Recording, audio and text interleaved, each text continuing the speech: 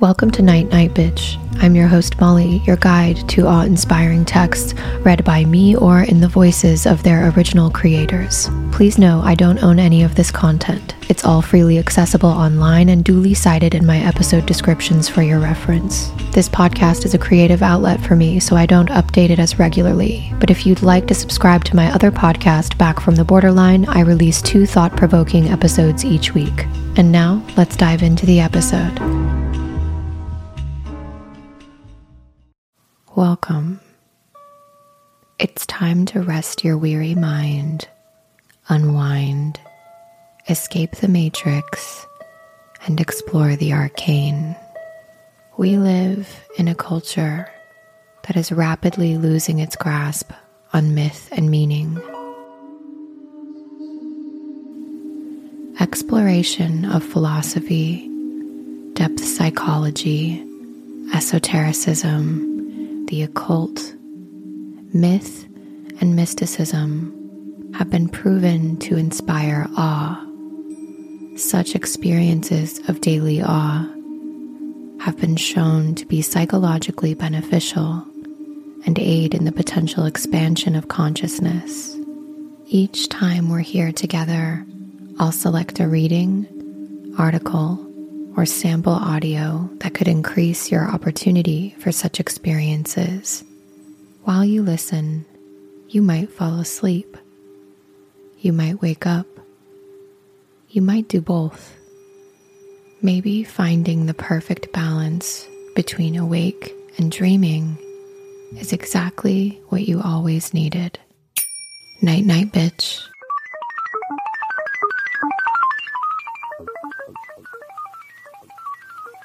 This is the exercise for your own development process designed by you. You should be hearing my voice in your right ear.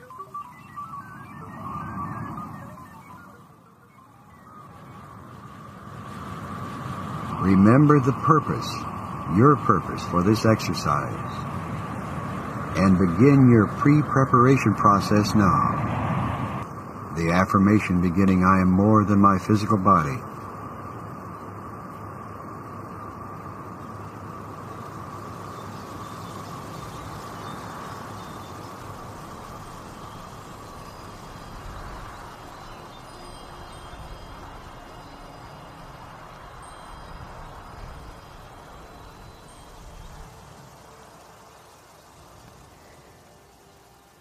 The history of Christianity has always been filled with struggle. When the Middle Ages brought a rise in devoted, unique Christian teachings, the Church responded by declaring them heretics, and the heretics were hunted down. But one such Christian teaching managed to stay afloat, to resist the pressure, and survive, for a while at least. These were the cathars, followers of Catharism, the Christian dualistic and Gnostic movement that swept through Europe and gained many followers. And together, you and I will retrace their steps across the continent, exploring their impact on the history of the Middle Ages all the way through today. Who were these mysterious zealots who managed to take a stand against the Catholic Church? And what was their impact on the generations that came after?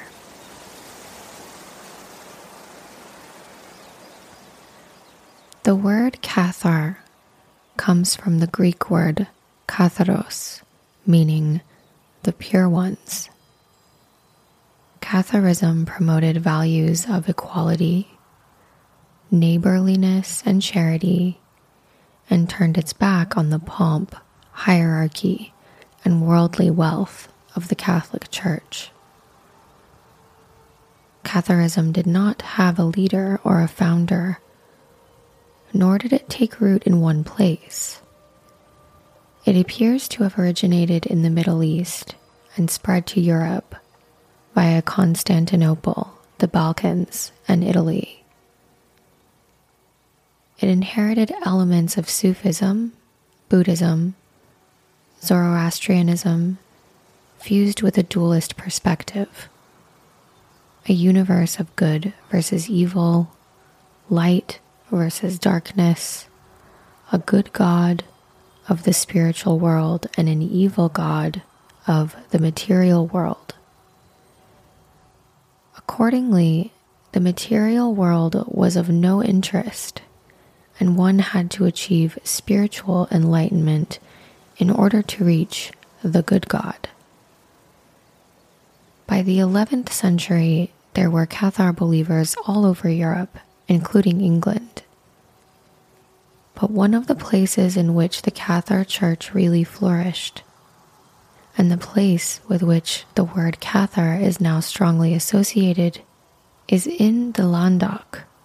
Certain events can sometimes change the entire course of history for a country or region, and the rise of the Cathars in the Languedoc was one of those important historical flashpoints.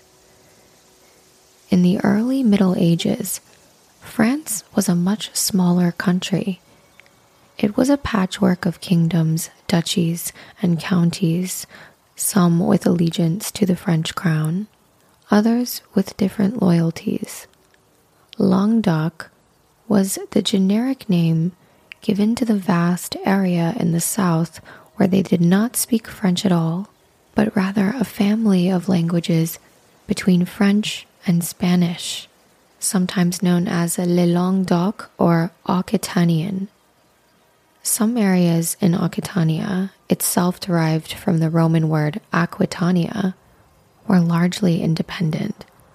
Others belonged to the Holy Roman Empire, and others still, including parts of Pays Catharis, to the Kingdom of Aragon. Territories in this frontier region, far from the powerhouses of Europe, changed hands frequently as a result of alliances and power struggles. Yet despite that, the Languedoc was a wealthy, prosperous place, rich in culture and learning. It was a cultural melting pot where new ideas and different religious ideas were readily embraced than in the cooler climates of Northern Europe. It was a home to a large Jewish community that enjoyed much greater freedom and prosperity than was usual in Catholic Europe. It was the birthplace of the poetic, romantic troubadours, in a land of courtly love and chivalry. And it was also the perfect place in the Middle Ages for a heresy to flourish. As in later centuries, religious dissent was not just a theological statement. It was a way by which local rulers and people could assert their differences and cultural independence from the great European powers of the day, the Catholic Church and the kings of France. Thus, many peoples of the Languedoc adopted Catharism and, in doing so, distanced themselves from the French and from Rome.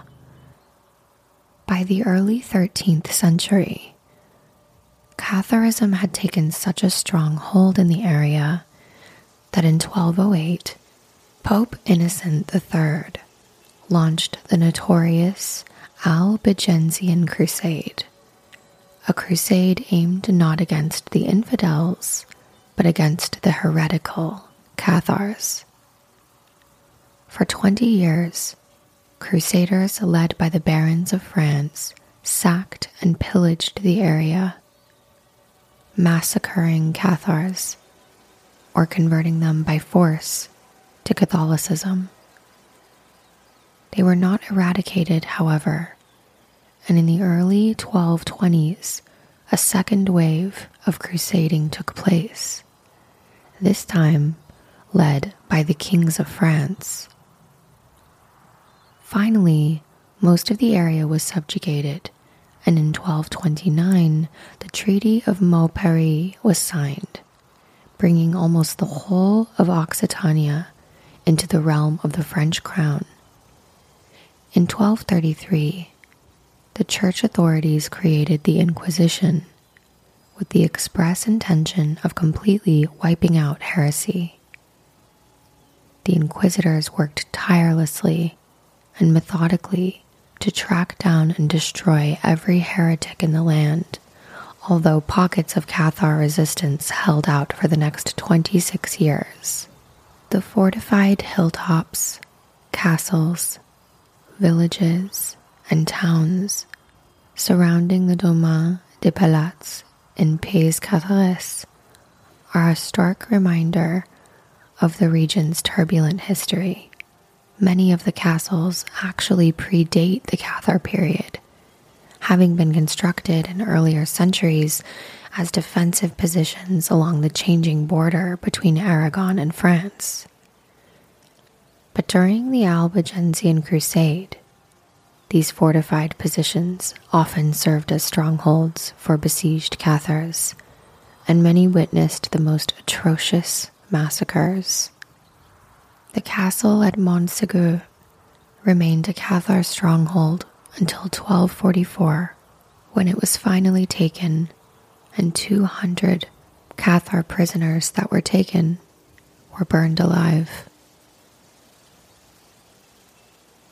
The last Cathar stronghold, the Château des Pérépétus, fell in 1255. In order to consolidate their power, the new French masters of Languedoc rebuilt and maintained the fortified cities and great defensive castles of the area. They strengthened the defenses of walled cities like Carcassonne and Narbonne, and renovated most of the imposing strongholds that they had captured. Today, these fortifications are known as the Cathar castles. Some were restored, others are romantic ruins, and all of them are worth a visit. The Albigensian Crusade has been described as the first act of genocide in Europe. Starting with the sack of Béziers, historians estimate that the persecution of the Cathars in Languedoc caused 500,000 deaths. In cultural terms, the suppression of the Cathar heresy and the consolidation of French power in Occitania led to the strangling of one of the great cultures of medieval Europe. From Montségur, as the legends tell us, a small group of Cathars fled with something, a secret, which was never found by the Crusaders. What was it? The Holy Grail, a green jade bowl, the heir of the royal bloodline, the Arthurian legends, knowledge, or perhaps all of these. We may never find out. The flame of Occitanian literature and culture, snuffed out in the 13th century by the imposition of a nobility answerable to the crown of France, has never been seriously rekindled. But all was not lost. Many people in the area continued to follow the Occitanian ways, and the language is still alive, even to this day. In recent years, the memory of the Cathars has staged a strong revival, as can be seen in the increasing number of explorers, historians, and lovers of the Languedoc that travel to the region every year. So what did the Cathars believe? Cathars are dualists. They believed in two principles, a good God and his evil adversary, much like God and Satan of mainstream Christianity. The good principle had created everything immaterial, good, permanent, immutable, while the bad principle had created everything material, temporary, and perishable. Cathars called themselves simply Christians. Their neighbors distinguished them as the good Christians. The Catholic Church called them Albigenses, or less frequently, cathars.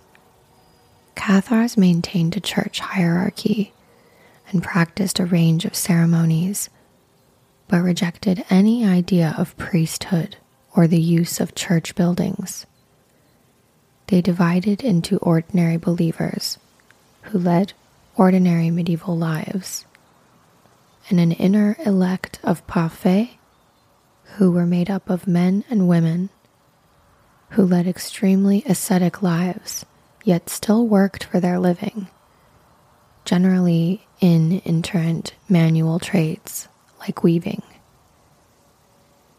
Cathars believed in reincarnation and refused to eat meat or other animal products.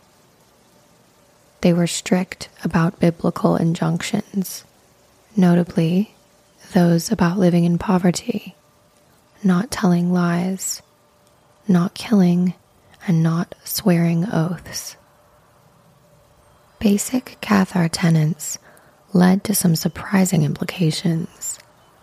For example, they largely regarded men and women as equals and had no doctrinal objection to contraception, euthanasia, or suicide. In some respects, the Cathar and Catholic churches were polar opposites. For example, the Cathar Church taught that all non-procreative sex was better than any procreative sex. The Catholic Church taught, as it still teaches, exactly the opposite. Both positions produced interesting results. Following their tenet, Catholics concluded that masturbation was a far greater sin than rape. Following their principles, Cathars could deduce that sexual intercourse between man and wife was more culpable than homosexual sex.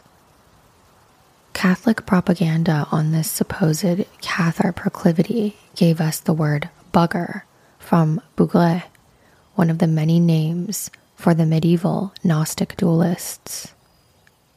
So essentially, Cathars looked very favorably upon same-sex sexual interactions, which of course would have very much gotten under the skin, to say the very least, of the Catholic Church. A quick search on Urban Dictionary of the word bugger. To this day, the word bugger and buggery is still used as slang for homosexual sexual activity in certain parts of the world. And now you've learned that the word bugger was actually Catholic propaganda to suppress the freedom with which the Cathars, or the Gnostic dualists, expressed themselves sexually, which was a direct threat to their doctrine. In the Languedoc, known at the time for its high culture, tolerance, and liberalism, the Cathar religion took root and gained more and more adherents during the 12th century. But by the early 13th century, Catharism was notably the majority religion in the area. Many Catholic texts refer to the danger of it replacing Catholicism completely.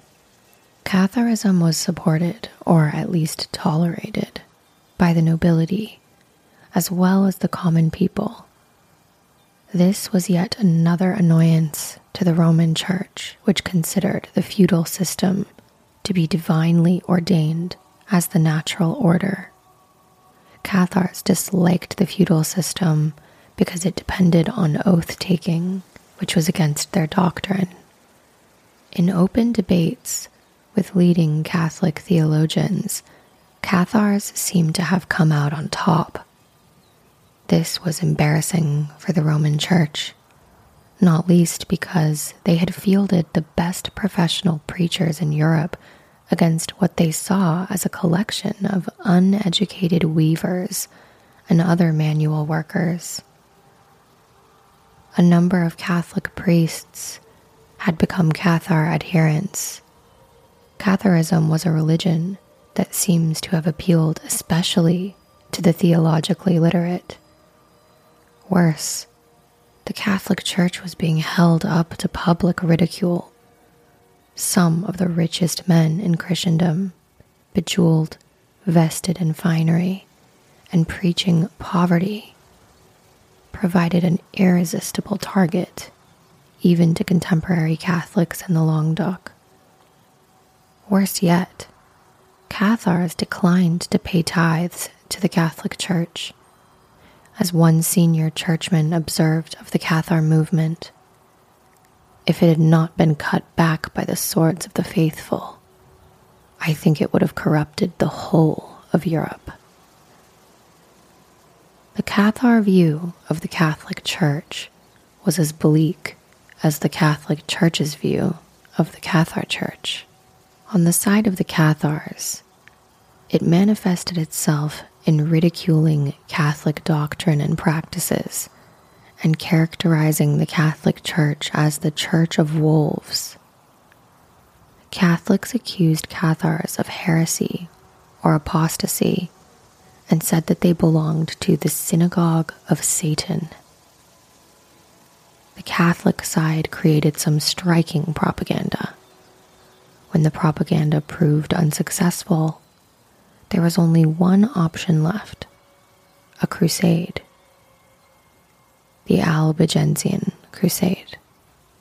The head of the Roman Catholic Church, Pope Innocent III, called a formal crusade against the Cathars of the Languedoc, appointing a series of military leaders to head his holy army. The first was a Cistercian abbot, Arnaud Aumery, now best remembered for his command at Béziers. Kill them all. God will know his own.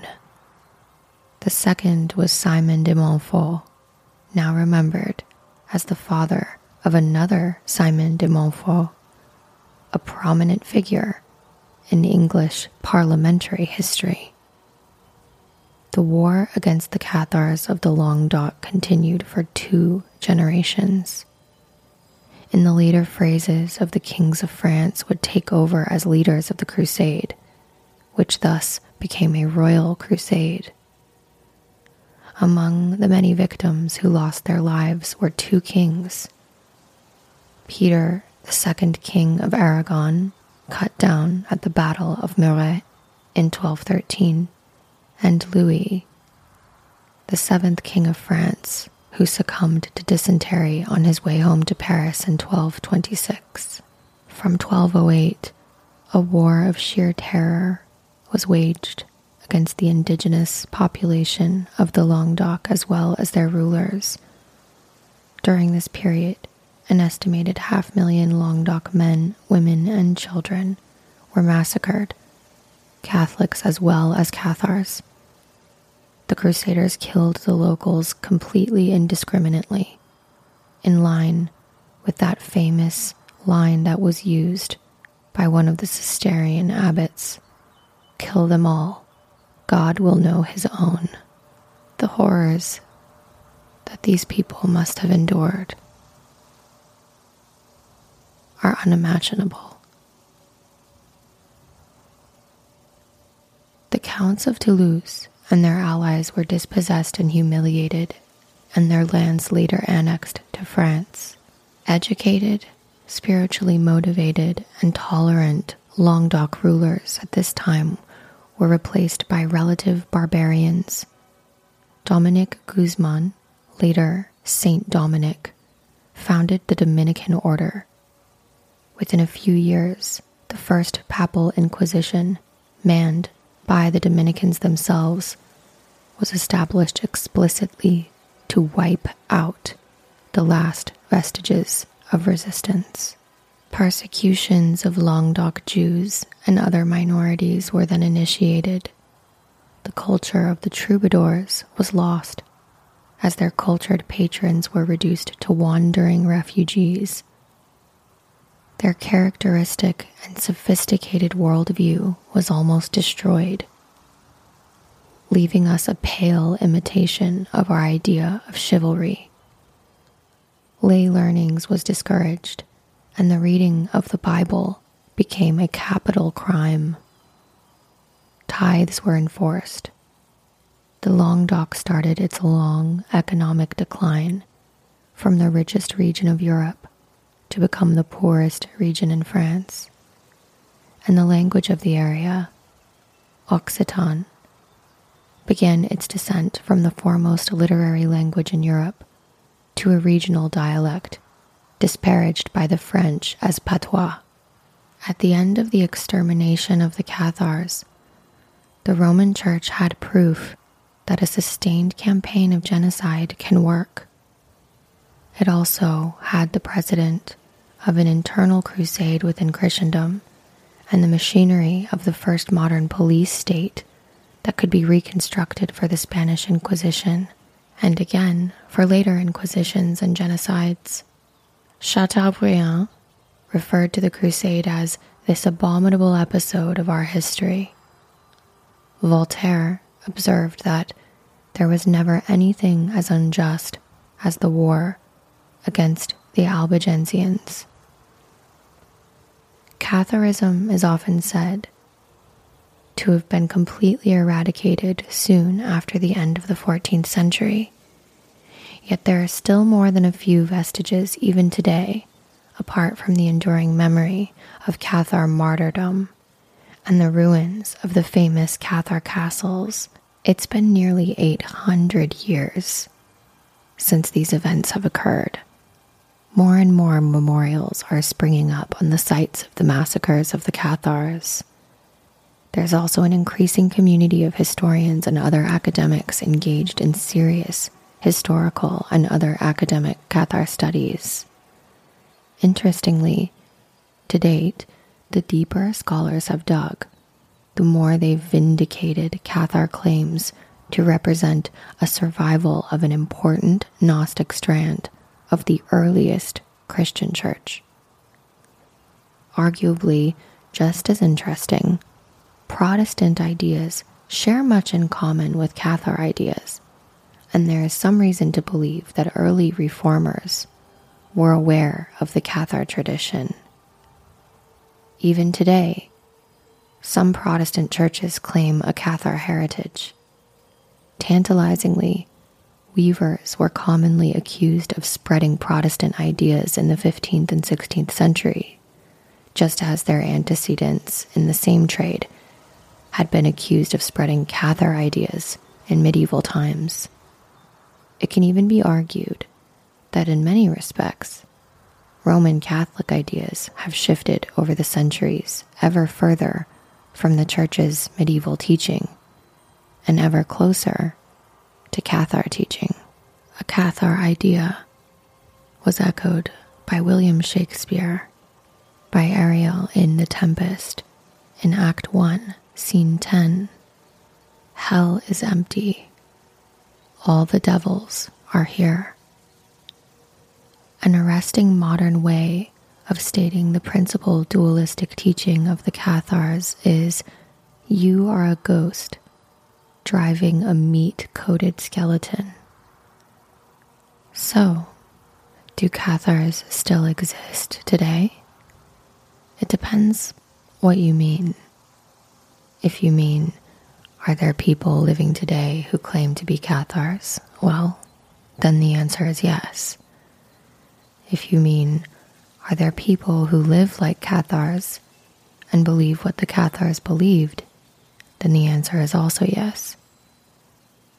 But neither of these answers tells the whole story. For example, quite a few of the people calling themselves Cathars will tell you that they are reincarnated Cathar parfait. But a central Cathar belief was that upon their deaths, parfait were released from the cycle of rebirth, which means that either these modern Cathars hold to a belief system that they know to be wrong, or that they're imposters who have not yet troubled to do their homework. A more interesting question is whether any cathars living today can claim a continuous chain of succession from the parfait of the 13th century.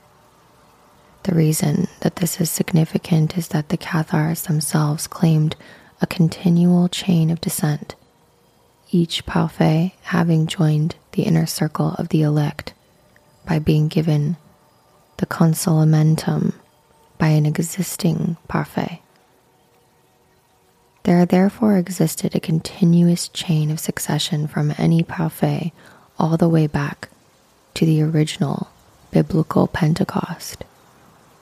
If this looks suspiciously like the doctrine of apostolic succession claimed by Catholic and other mainstream bishops, it's worth bearing in mind that the mainstream church is known to have copied this idea from a Gnostic sect in the 4th century and then fabricated lines of apostolic succession for the missing centuries.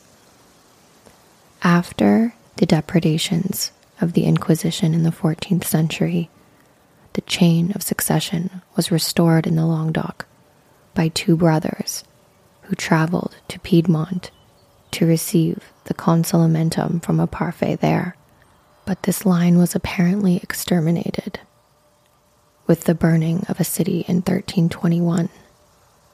The Italian line was exterminated by the Roman Church soon after, and in the 15th century, the Balkan line was suppressed or absorbed by Islam, which shares the characteristically Gnostic belief that it was a divine phantom, not a man, who was crucified when the authorities thought they were executing Jesus. A line from the Quran is, "They slew him not, nor crucified him, but it appeared so unto them." Cathars were also universalists, which means that they believed in the ultimate salvation of all human beings. Here is an account of how they saw themselves, recorded in 1143 or 1144, taken from the letter of a prior of an abbey in Steinfeld writing to Bernard of Clairvaux, or Saint Bernard. Of themselves, the Cathars, they say, "We are the poor of Christ, who have no fixed abode, and flee from city to city like sheep amidst wolves, are persecuted as were the apostles and the martyrs, despite the fact that we lead a most strict and holy life, preserving day and night in fasts and abstinence, in prayers, and in labor from which we seek only the necessities of life. We undergo this because we are not of this world. But you, lovers of the world, have peace with it, because you are of the world. False apostles, who pollute the word of Christ, who seek after their own interest, have led you and your fathers astray from the true path. We and our fathers, of apostolic descent, have continued in the grace of God, and shall so remain to the end of time. To distinguish between us and you, Christ said, "By their fruits you shall know them." Our fruits consist in following the footsteps of Christ. Thank you for venturing into the unknown with me. Full details about the selected text are available in the episode description. Selected readings are for the purpose of research and study, entertainment, discussion, and consciousness expansion. The views and opinions expressed in the included readings belong to the original authors and creators and may not necessarily reflect my own. The episode description also contains links that will allow you to join the community on social media and support the continued production of this podcast. Don't don't forget to follow the show on your favorite podcast player so you're alerted when new episodes are released. In a wonderland they lie, dreaming as the days go by, dreaming as the summers die, ever drifting down the stream, lingering in the golden gleam. Life, what is it but a dream? Night night, bitch.